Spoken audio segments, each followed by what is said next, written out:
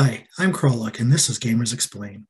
In today's episode, I interview an Australian user named GenesisSect, and we discussed primarily the issues that the member has with their health and how gamers playing and play by post in general allow them to access a hobby that has become quite difficult for them.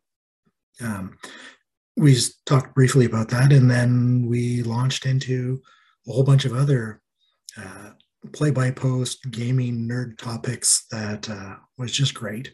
Um, Topics like should we railroad? Should we ever do that, or can we? Or should we derail our own railroad or plots? And what kinds of games work particularly well on play-by-post? Genesec talked about um, systems in games and how they inform the plot and the tone of the story and how they're influenced by those mechanics. So it turned into a really great conversation, and I'm glad to share it with you. So please welcome GenesisSect. Hi, and welcome to Gamers Explain. I'm Krolok, and I have with me GenesisSect from Melbourne, Australia. Good morning. Good evening. Yeah, 16 hours difference. It seems like spooky and weird that it's tomorrow for you. You probably hear that all the time. Connecting So to with say hello from the future. Yeah, yeah. So you're just on the other side of the international date line from me, I guess. I'm not even sure where it passes. It is down the Pacific. Pacific. Yeah. Yes. And it is very much not a straight line. It's actually quite amusing. There's a whole bunch of like small island nations that were like, you know, we'd much rather be on the Australia side of the date line than the US side of the date line. So we're just gonna like move the date line around us. Which is, yeah. I had, yeah, so I don't know if you've watched my other videos where in one of them, use a very unfortunate Australian accent. I have yet to get up to that particular episode, but I have heard. Yeah, yeah. Mostly comes from having an Australian rugby coach who was just really amusing, and I loved listening to him talk and give us motivational speeches.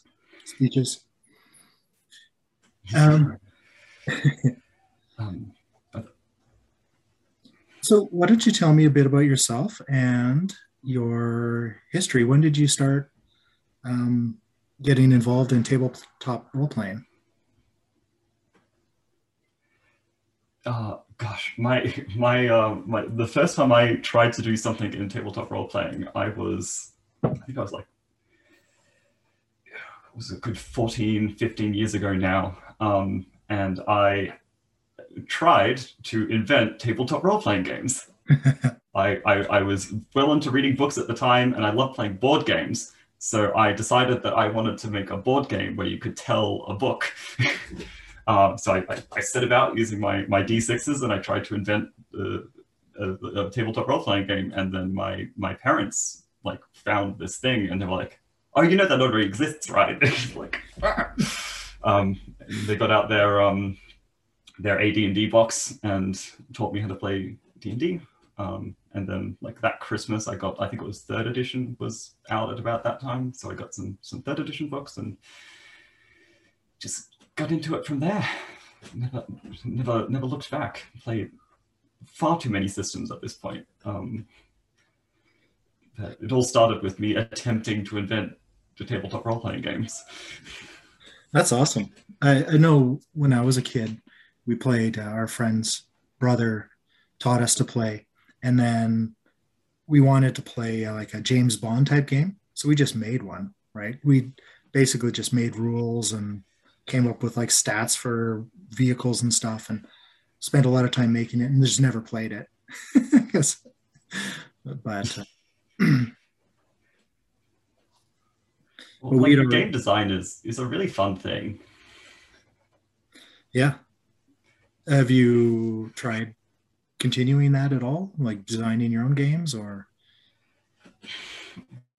I've never what I would consider to be fully completed a game, but I have like 7 or so like half constructed things where it's like all I need to do is really sit down and like polish off this rule set, and do a little bit more playtesting, and surely I'll be able to call this a finished game system.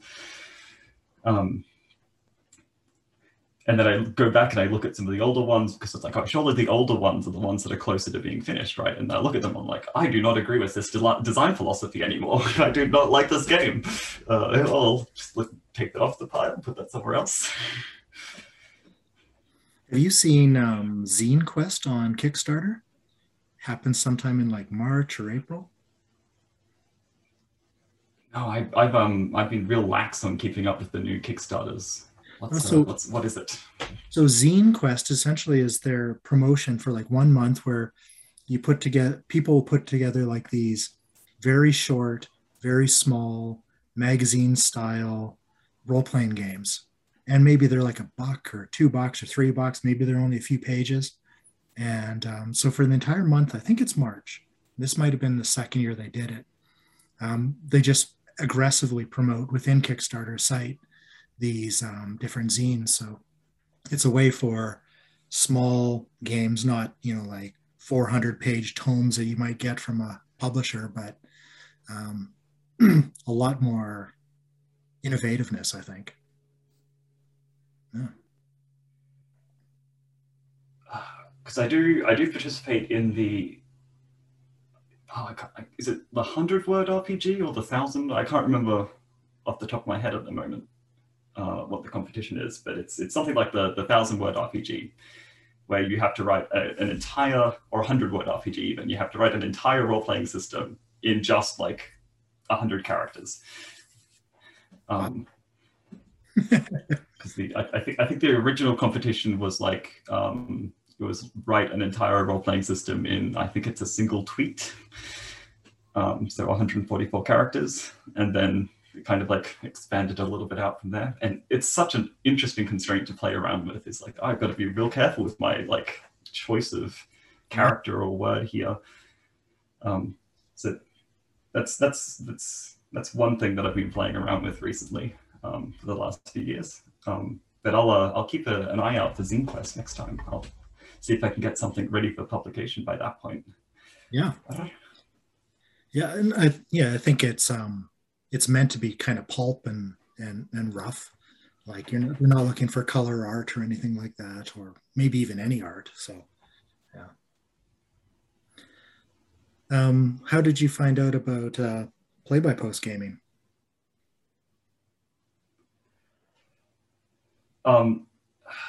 So I think it was back in 2016.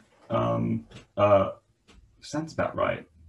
I was on a site called Faerun RP, where it was essentially kind of like gamers playing, but with slightly less mechanical adherence and a much bigger focus on just a specific setting.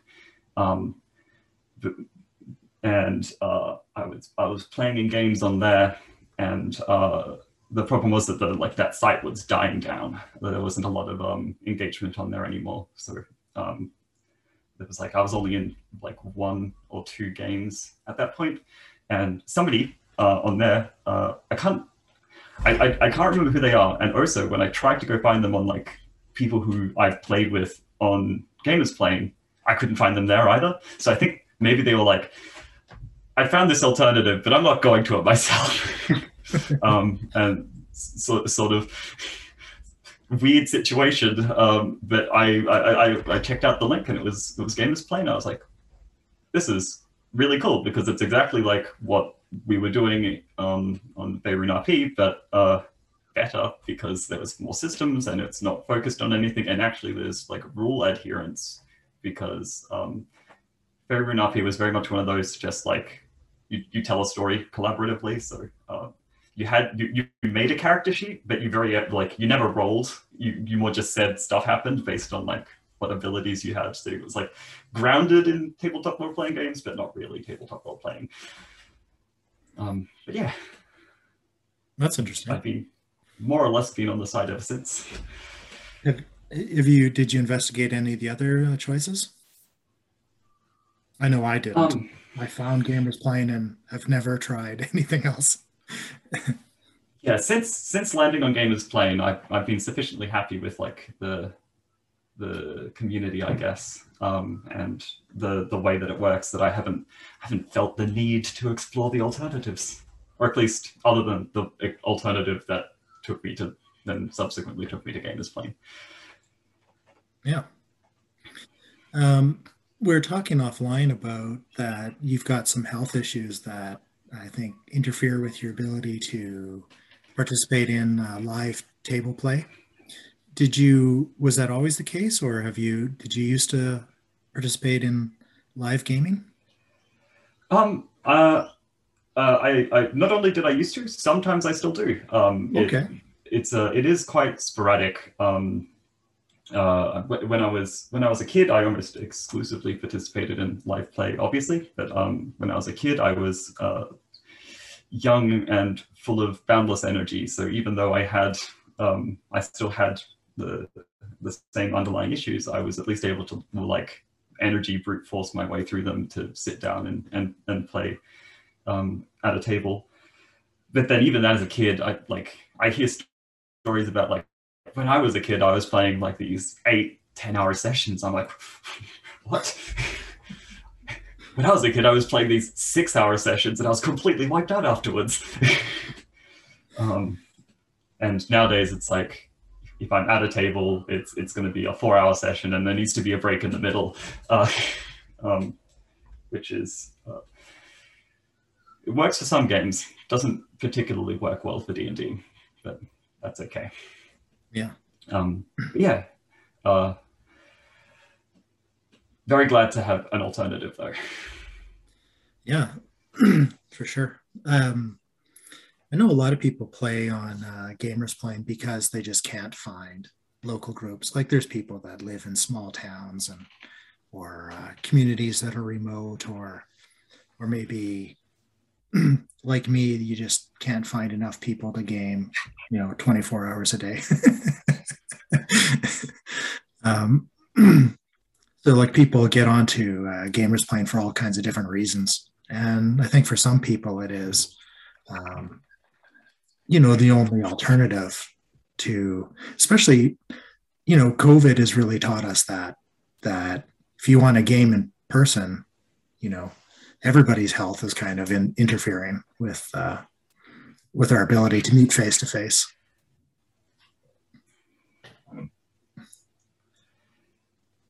Yeah.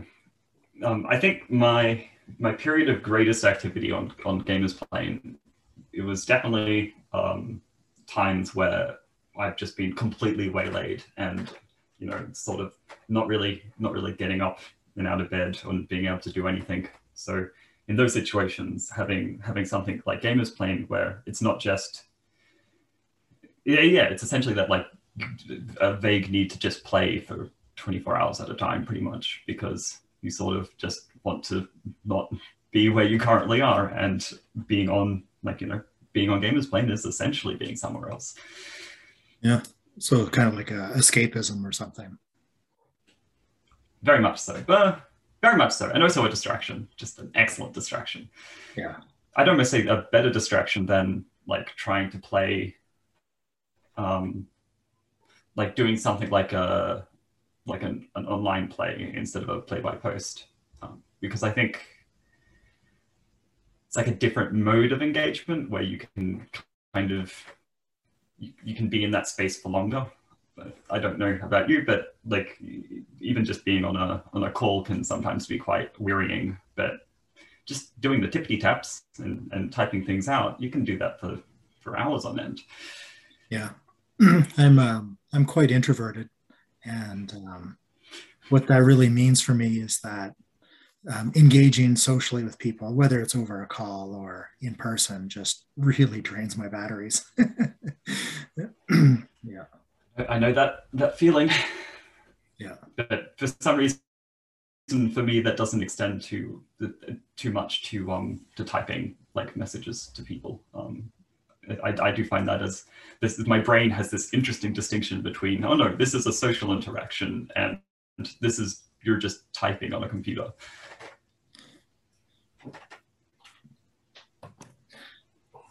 Yeah, well, you're right. It's very much a different kind of social interaction. Like you're not holding your face a certain way to communicate. Like you can just, you know, ignore ignore your body and just kind of focus on getting your words onto the page.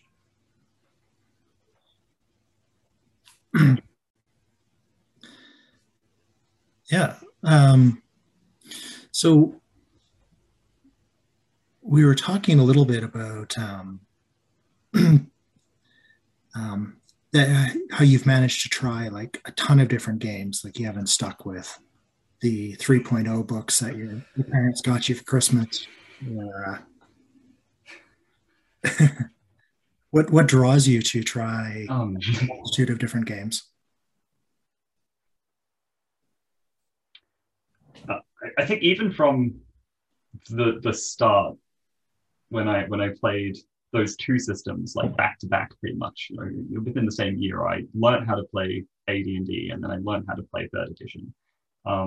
I saw that those two, even though it was the same game, those two games like had a completely different like play experience. I quickly realized that the rules of the game have an impact on the outcome of the game, the stories that you tell. And I love exploring that sort of like the interplay between the mechanics of the game and the stories you can end up telling in the game. So I very much try to find systems which explore essentially that theme. Well, all systems do in a way, but I love it when the designer of that system has actually set about and thought how does the mechanics and the narrative interplay with each other? Are they doing what D&D does, where it often the two pillars of play to me interfere with each other? Like when you're having good narrative, normally you're having good narrative in D&D because you're not playing D&D anymore. You just put the dice aside and you're just chatting. Or is it something more like Blades in the Dark, for example, where you've got this positive feedback loop of the mechanics inform the storytelling, which inform the mechanics. So I've always been curious about how that sort of works, and that's driven me to just try as many systems as possible. Yeah, I entirely agree with that. The games like Shadowrun are known for having a crunch, and like there's, you know, 50 different vehicles you could drive, or there's, you know, 200 guns, or, you know, there's just every piece of equipment has this huge option of a huge range of options. And part of that, to me, through the theme of the game, gives you a sort of information overload, right? It gives you this idea that you have all of this data in the world, and it's just you can sort through it very much like you would as a Decker in the Matrix, and find these little nodes and those little pieces and say this little thing. And so, like you said, the mechanics of that crunch and having and the weapons are all different. They have slightly different stats. They have different, you know, balancing points, and so there is a reason to sort through all of that data, and I think that just fits in with the game so well. Yeah, Shadowrun is actually surprisingly good for that. It's such a crunchy system, but the way that it is such a crunchy system really, like, I feel like it feeds into the sort of narrative that like it has, where it is this very crunchy world where there's just so much information out there, and part of your job is to just sift through it and find like the one piece of important information that you need. Yeah. There's back in 1991 a game called Vampire the Masquerade came out, and I don't know if you've played that much, or the world. I've played New World of Darkness. I haven't played Old World of Darkness, so I'm familiar with Vampire. But one of the huge innovations for me was this idea that a central character trait was based upon your personality. You have a nature, which is how you internally are, and a demeanor, which is how you portray yourself to the outside world. And they can be in opposition or they could be unified, you know. Um, but this, and then one of the largest mechanics in the game revolves around willpower. And willpower is replenished by satisfying your nature and demeanor. So it's sort of this mechanical need to role play your character as written on the sheet, right? Role playing this personality. And I think that really changed a lot of gaming for a lot of people in that instead of just having, you have an intelligence score. No, you've got a specific personality trait that you have to follow. And I think it just really kind of revolutionized role playing games for me anyway. Yeah, because I feel like it's vaguely safe to say that most people have as their touchstone like D&D as their first role playing game, but D&D kind of isn't a role playing game. Like in in a really weird roundabout way, D&D is actually a tabletop minis game where you play a single character and you go around and you move that on the table. That's sort of what D&D is if you look at its like core rule books. It's a tabletop war game essentially where you play one character. Um, it's got this wonderful culture that has grown up around it where it's like, actually, no, we're more here to tell stories. But mechanically speaking, it is just a tabletop war game. Whereas that could be a spicy take. Actually, this could get us this could get us some engagement. But games like the sort of the second and most of the things in the, like what I would consider to be the first wave of role playing games were very much a similar sort of thing. It very much felt like it was more of a like very close to a tabletop war game, and there wasn't a lot of like mechanical engagement for role playing. And in fact, a lot of the mechanics were to like skip over role playing. And then things like Vampire started coming out. Gosh, I don't have the other example, but I know that there is another big system that was coming out at about the same time, which had a much larger focus on like character narratives integrating with the mechanics of the game. It's going to bug me. Fudge, maybe, or But yeah, yeah, it's a little bit later, but yeah, was it a bit earlier? It's a little bit later, but it's about right. Although even then, GURPS is an interesting case because they tried to make a universal role-playing system, and my basic premise for how role-playing system works is there is no such thing as a universal role-playing system,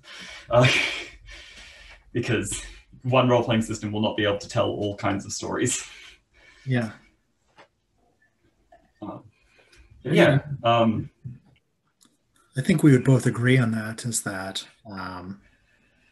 the flavor of the system of the mechanics informs the type of play that you're going to evoke at the table, and so you can do anything with any system.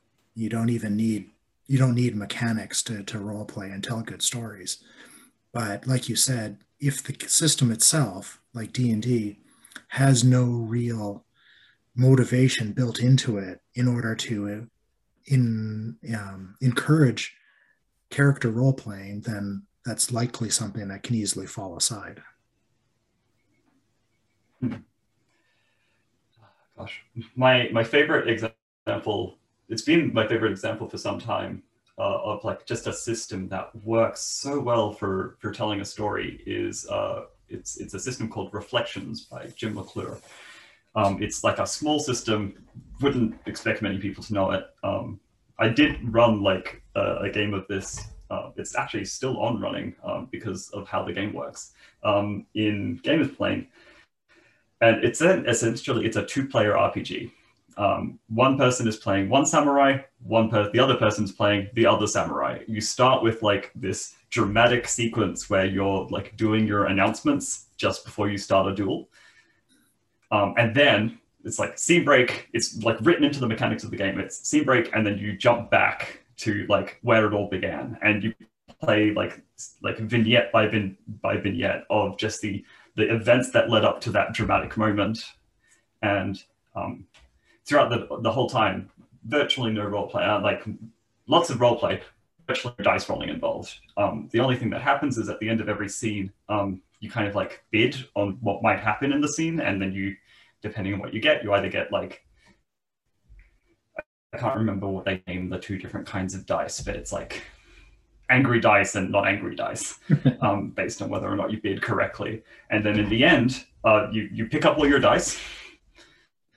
It's a reasonably short, it's 100% a one-shot sort of system. You're not supposed to like do a long form story. It's very much and it's interesting actually, because it's been vaguely designed so that if you were doing it face to face, it'll take about an hour and a half, like to 2 hours at most. So like it was designed with this very specific, this is about how long this game should go for, and this is the exact story that you should tell.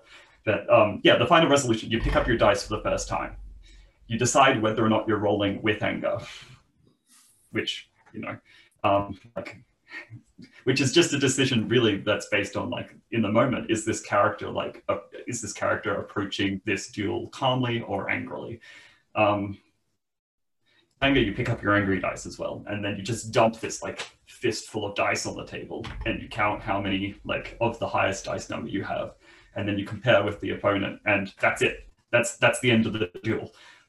The second it's like, well, you've got more sixes than I do, your character strikes mine down, and that's it. You never talk about the fight scene, which is hilarious because it's this long running like thing setting up this massive fight, and then it's a one and done. You roll one dice, and then my favorite part, which was impossible to integrate into gamers playing, is throughout the whole time you've been filling out this like character sheet with all of your assumptions about what was going to happen in the scenes. You have to hand that over to your opponent, and they pick it up and they tear it in half in front of you. It's such a cool mechanic. It's like, your character is dead. I struck them down. I'm going to destroy your character sheet now. And it's such a cool. The mechanics of the game was so carefully designed and so carefully like constructed around the idea of this is exactly the story you're going to tell. That it doesn't matter how much genre savvy you have about like that sort of like samurai v samurai film, which was super popular and I think kind of still is in like the 90s. But you don't need to know any of that because the game sort of like makes you use those tropes in a roundabout way. It like teaches you what the tropes are, and then it also like helps you put everything into the right place. And that's like an interesting and cool experience to have, instead of having to like worry about how am I going to integrate like this story with this mechanic system. It's like, no, this mechanic system is literally making me tell this story. Yeah. We started playing a story game recently. It's called The Machine. So essentially you find a journal and your character is going to die, right? So every scene, and it's just you, a scene is just you writing a journal entry. At the end of it, or at the beginning of each scene, you flip a card. And once you've gotten 3 face cards or aces, you die, right? So essentially your character is going to, that's the end, right? It's going to happen. And so the journey is what happens as you're investigating this machine. And then the cards you draw basically give you a mood of what happens, and then you just kind of make it up. And then when you're done, you send the journal to the next player. So it isn't you act, I act, you act, respond. There's simultaneous. Right. It's more of a sequential journaling experience with a mechanic that kind of forces you to integrate a certain emotional journey. Gosh, I love that. I'm literally putting that into my phone now so that I can look into that system later. Yeah, the game just started this week, and so look for Philosophers Phil underscore Aussie underscore fur. And Yeah. Gosh, that's the first time I got that joke. I've played alongside, like I've always just like, it's Phil Aussie fur. Yeah. Like I've never put that together. I interviewed him a couple of weeks ago and I didn't ask him about it.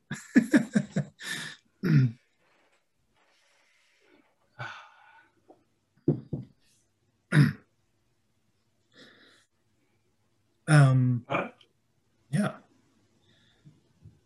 What else were we going to talk about? There was this idea of railroading and derailing games. And you and I, when we're talking offline, had this similar kind of note that we're both kind of seat of your pants GMs, where there's this meme of, the player asks the GM, wow, you've got this whole world planned out, don't you?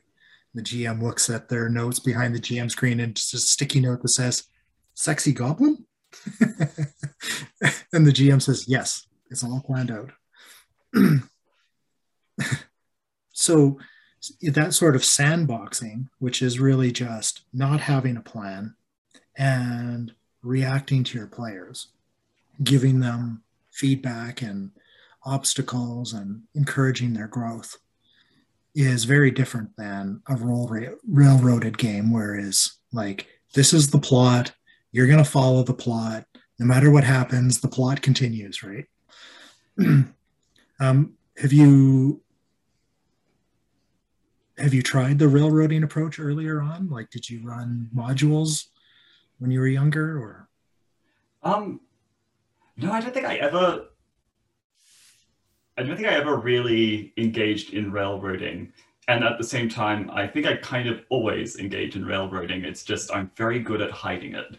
Because I mean, often, and it's not necessarily when I, before the game starts, I have in my head where it's all going to go. But normally by at least like 2 sessions in, I have in my head, it's like, well, this is like the arc that I'm going to try and tell now. And it's not like I know where all of the story beats are going to be, but I kind of know where I want to like cajole all of the players to get to in the end. And normally that is like, I don't like start with that in mind, but normally it's just based on like what the players start doing and start getting interested in. It gets the wheels sort of spinning, and in the back of my head, I'm like, oh, this is the story now. I can see where it's going. I can see. I feel like I've almost always, because I don't think I've owned a module. I think I literally don't own a D&D module at all.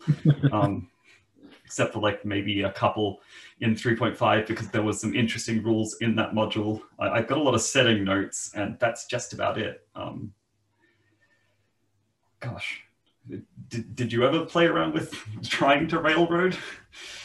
Yeah, well, when I was younger, we created mostly these adventures that had very set parts, and if your players deviated from you'd spend like 15 hours designing a dungeon. If your players decided they weren't going to the dungeon, you're just going to teleport them there. Like, forget your agency. I've spent time, we're doing this.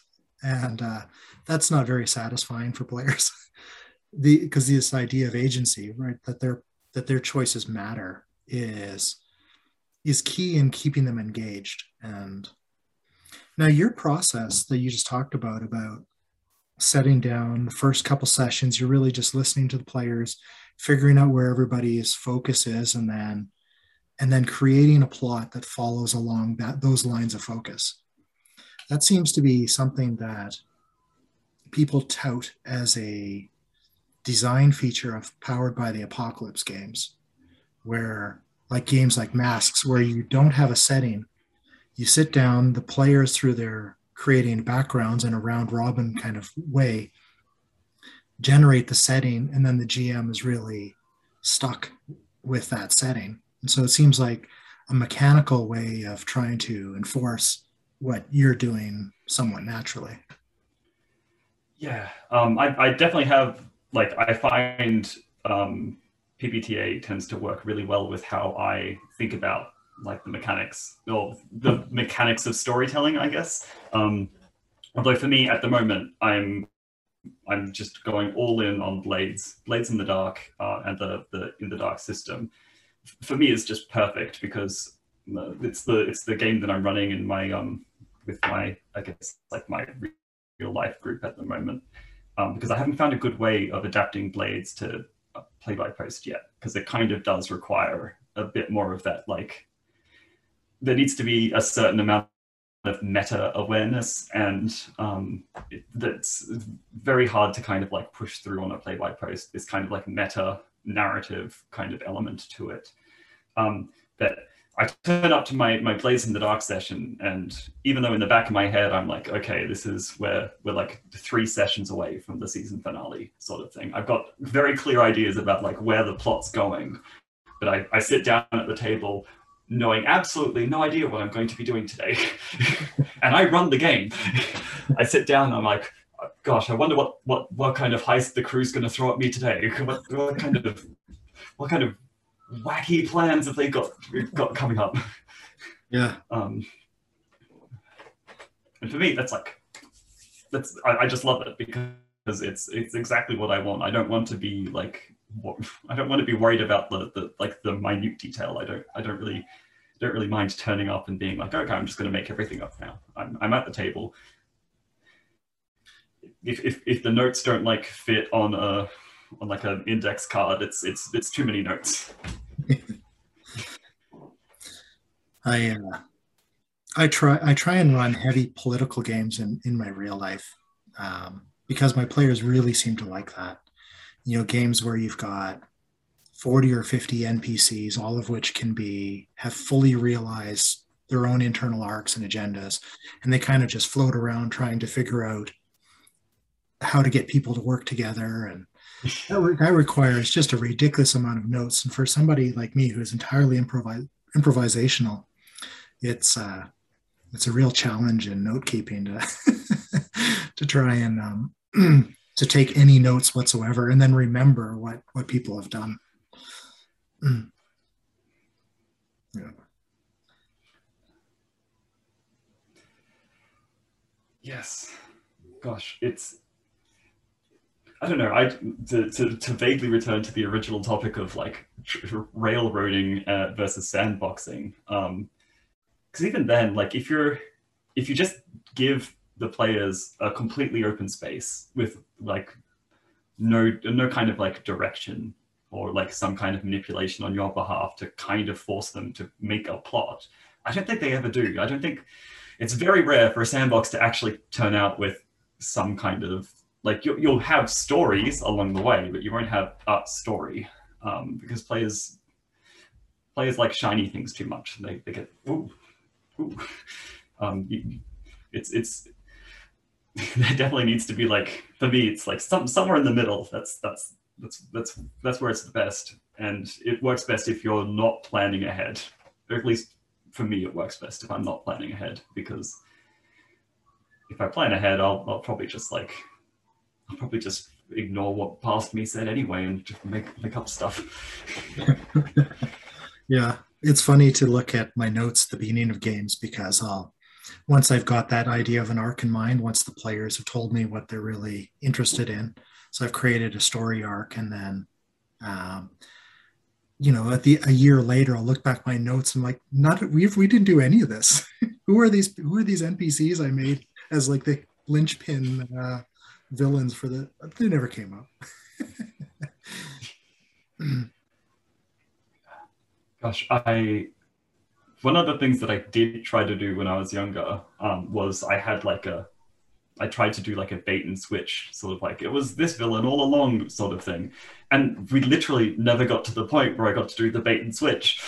Like too much other stuff happened, which like kept distracting the players from getting to but that was the villain all along moment. And it was a great game. Like it ended with like a massive inter-party betrayal where the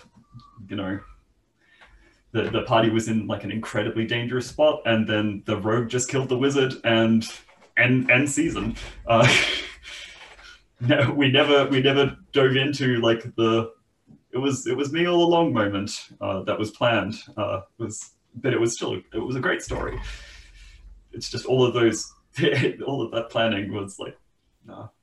And I think it's really because, at least for the style of GMing that I tend to use, it kind of doesn't make sense to have something not in front of the players. Like the players sort of need to have a sense of like, we're heading towards this thing. So ever since then, it's been like, if it's like a manipulative or like political style campaign, it's more of the like, you're going up against the Lex Luthor character sort of thing. It's like, I know you're evil. You know that I know you're evil, but they don't know that that you're evil, and that we're even having this fight. So we're going to have this great game together now, where we're going to try and prove which one of us is right and which one of us is wrong, sort of situation. Yeah. Because otherwise, if the players don't know about it, it essentially doesn't exist. The players will never run towards something that they can't see coming. And hurting players is completely pointless. They'll never willingly go in the direction you want them to go in. No, there are a few tricks. And I saw this video once. I can't remember the name of the guy. He's like the storytelling GM or something like that. And he would just tell these stories about gaming. And one of them was that if you ever want the players to do something, steal their money.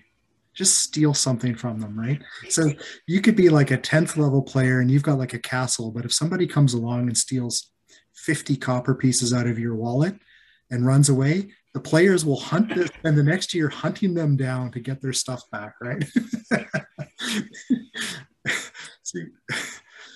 Gosh, I do actually want to test that now. Like, what's the marginal value required? Like, is it literally anything? Could you go completely like RP object, like the thief comes by and like snips off part of your scarf and keeps running? Will they chase them down?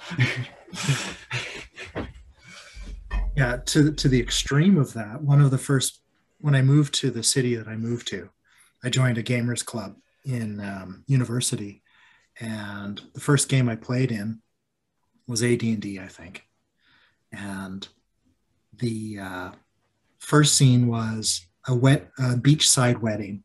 So the paladin in the party was marrying this woman, and then just as they say I do, is basically this pirate ship comes in and kidnaps her, and then sails away with the paladin's bride. Right?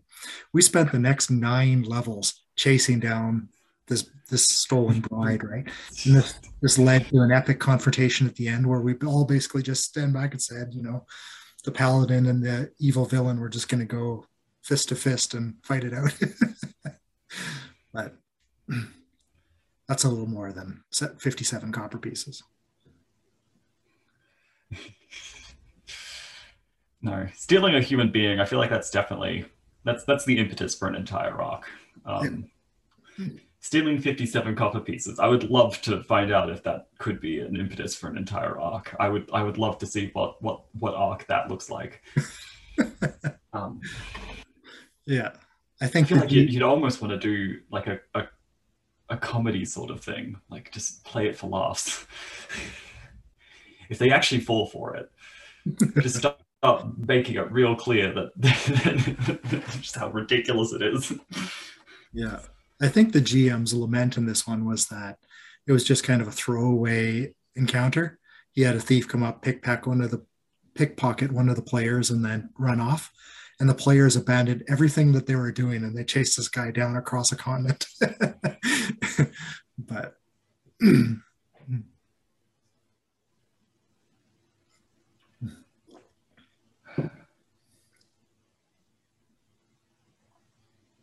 so if you ever derailed your own plot, here's a random question for you. You've created your own plot, you're following the character's focus, and at some point just flipped the board over and said, everything's changing, we're doing something something completely just randomly terrible happens, or I don't know, just spitballing.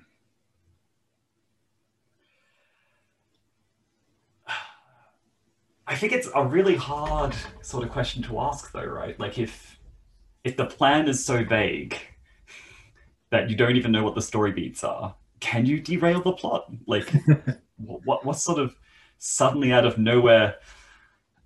Um, Actually, no, I have done that. I've totally done that before. One of the like the first few D&D campaigns that I ran after I started, like I found a group and they were kind of like doing this like round robin thing where we all took turns being GMs, and then it, it was my turn. I was like in my second game, I think ended up being my turn to be the GM.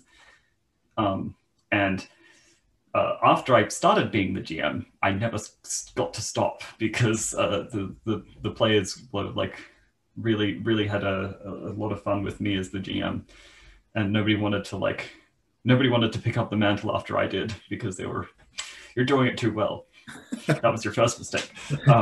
But the story started off being very focused around this like, you know, they were looking after this like village, essentially like a small town, like in and the entire story was focused on like, you know, we're building up this community, we're making it good, like we're protecting it from monsters. And then I had this end goal of like, you know, resolving this to at some point just having it so that the village was actually safe, and like integrating it into the nearby larger empire as like under a favorable treaty, because I felt like that's the only, like that's the most logical way to pay off the labor that the parties put into like this community. So that's what I was aiming towards. And then all of a sudden I just randomly decided to chuck an undead army at that village. And I literally was like, no, this place is gone. Like, you know, the player characters were away doing something. They come back, and like, I've described this scene where the entire place is just like besieged, and you're not going to. It's going to be hard for you to get back in, sort of thing. This place is essentially doomed, and watching them try to struggle to even save any amount of people from this village suddenly became this incredibly like emotional point for them, because they'd been pouring. And I don't know exactly why I did that, because I wanted to elicit that response. It was like the story was stagnating. The resolution wasn't going to be particularly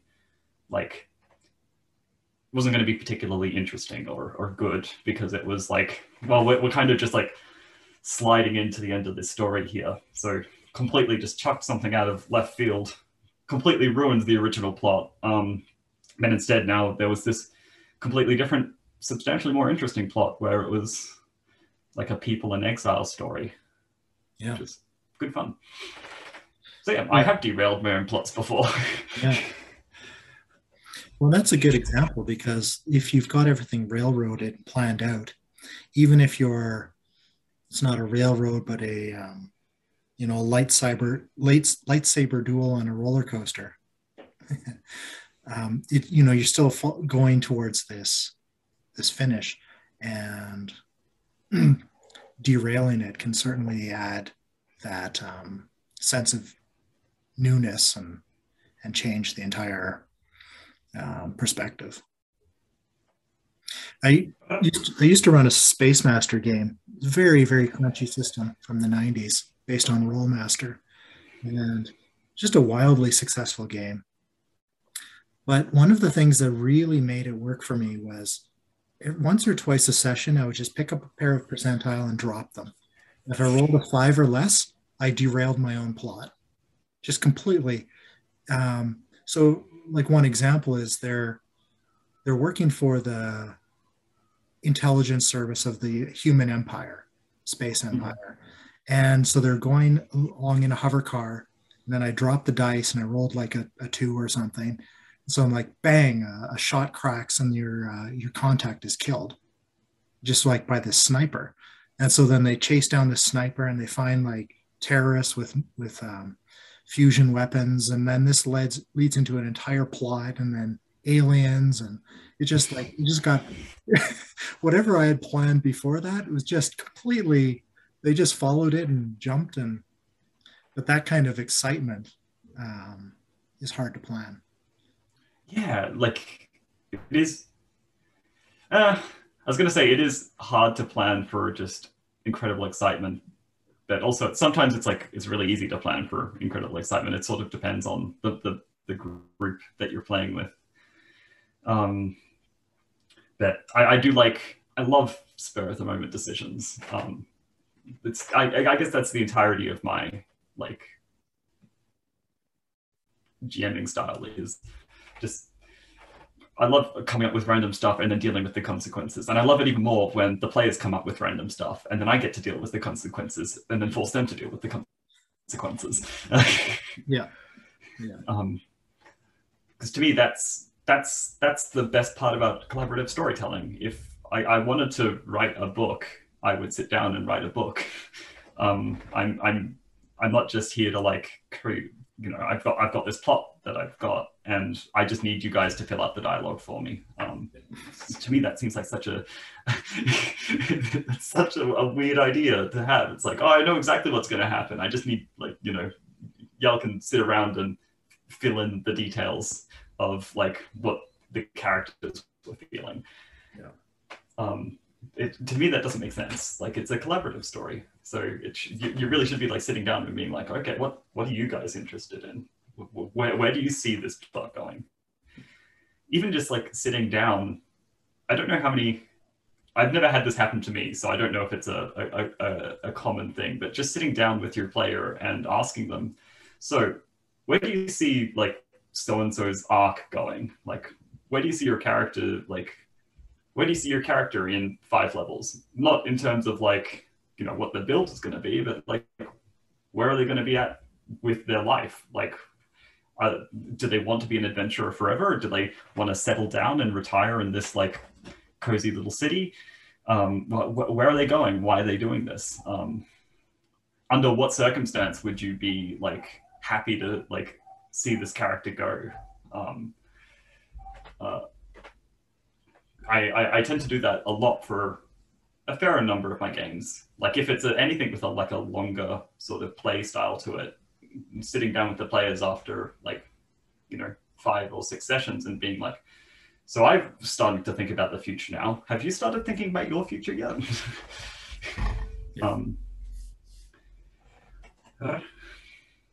Yeah, I do that in Vampire a fair bit, where it is so much a sandbox game. There isn't really any end, right? There's no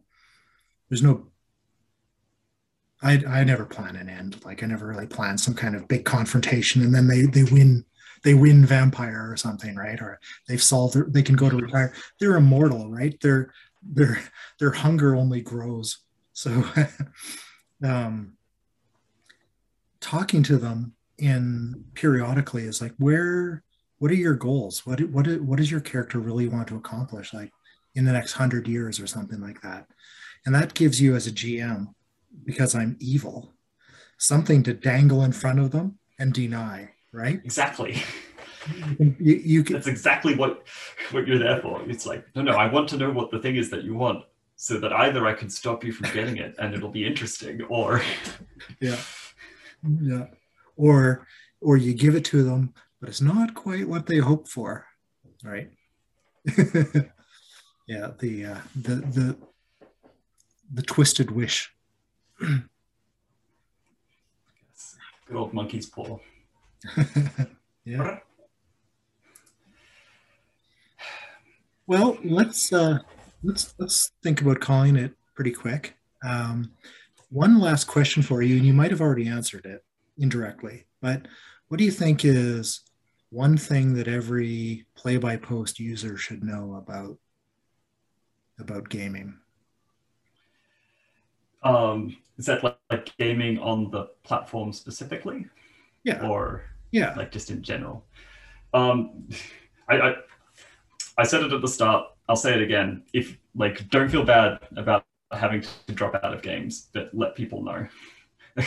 because like 100% from my perspective, sometimes I'm doing fine and I'm in so many games and it's okay, and then other times I completely run out of bandwidth and I can't handle it anymore, and I feel bad, and I know that I'm dragging these games down with me. So the best thing to do is to just say sorry, I can't anymore, but also to let people know, because if you just disappear, it's not good. So use the is the absence thread is certainly still going. It's going to be massive now, but like just drop into the absence thread and be, hey, I'm going to be absent for a little while. Feel free to replace my character, or feel free to write me out of the plot, or anything like that. Because, gosh, as a game runner, you don't want to be sitting there being like, I've got 2 people on my sheet who haven't contributed in the last 2 months, and I don't know if they're ever coming back or what's happening. Yeah, and so you've done that a couple times, I think.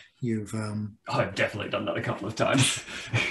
and just for the casual viewer watching this, you've been a member of the site for like 5 years or something. Something like that. I've been around for a while now. Right. So you haven't felt that you've needed to just delete your old account and create a new one. No, you've come back successfully from that. I'd have to like rebuild all of my like vague amount of cred if I deleted my account and started a new one. Yeah. All right.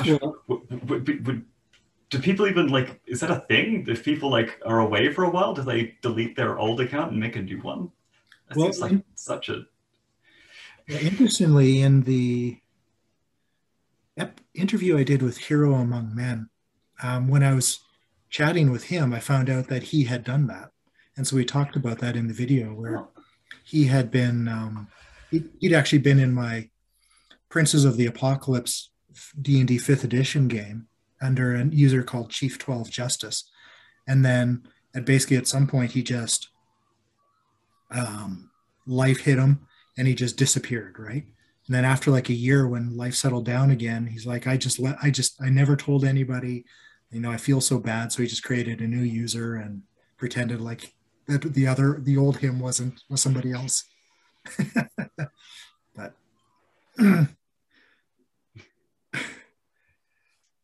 But I think like you've said, posting in the absences thread, telling people that life's hit you like a truck and you're going to be gone for an indeterminate amount of time, so just move on without you, is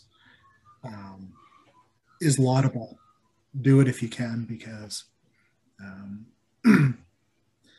your players care about you and your GMs, and they want to know that you haven't just disappeared. Yeah. And I mean, like, it's definitely preferable to know. Like, I don't think anyone would rather not know whether or not this player was gone, even if it's like I'm going to be gone for like 2 weeks and then I'll be back. Just dropping it into the absence thread is just the good way of doing it, especially if you're in too many games, like most of us are. How many games are you in? What's your secret number? At the moment, I've been really good and responsible. I'm only in 2 games. One of which is kind of not going at the moment. So I've tried to budget myself, but at some points I was in a good solid. I think my record was, I was getting really close to the Jabes record. I was in something like 20 games concurrent. And I was sad that I wasn't able to, I was just short of the Jabes record of concurrent games. Yeah. I think it was on like 22 at that time. So I was like, Yeah. And then all of a sudden it's like, oh, and now I'm in 20 games and I do not have the bandwidth for 20 games anymore. Time to prune the list down a little. Yeah. I like the concept of the secret number. That's definitely That wasn't on your list of questions, but you should add that on there. Yeah. Yeah. All right. Well, thank you very much for joining me, Genesis Sect. On Good to be here. Yeah, same. Well, thank you. I'd like to thank Genesis Sect for joining me on Gamers Explain and the wonderful conversation that we had. Next week, I'll be airing my interview with Knife Edge Games, a British user, a very long-term play by mail, then play by email, then play by poster. And their long experience with gaming remotely has led them to some interesting insights. They also use older systems like Warhammer Fantasy more often than newer systems, and there's a reason for that, so we get into that. The other thing we talk about is running games for long periods of time. The Warhammer Fantasy game that he runs for me is in its 5th or 6th year. And what does that really look like? How do you keep players and motivated and replaced when they disappear? The other thing we talked about is being an introvert and being an actor, and are these things linked? Both of those will be defined in the video, and I hope you stick around to enjoy that. So once again, this is Crawlock, and this has been Gamers Explain.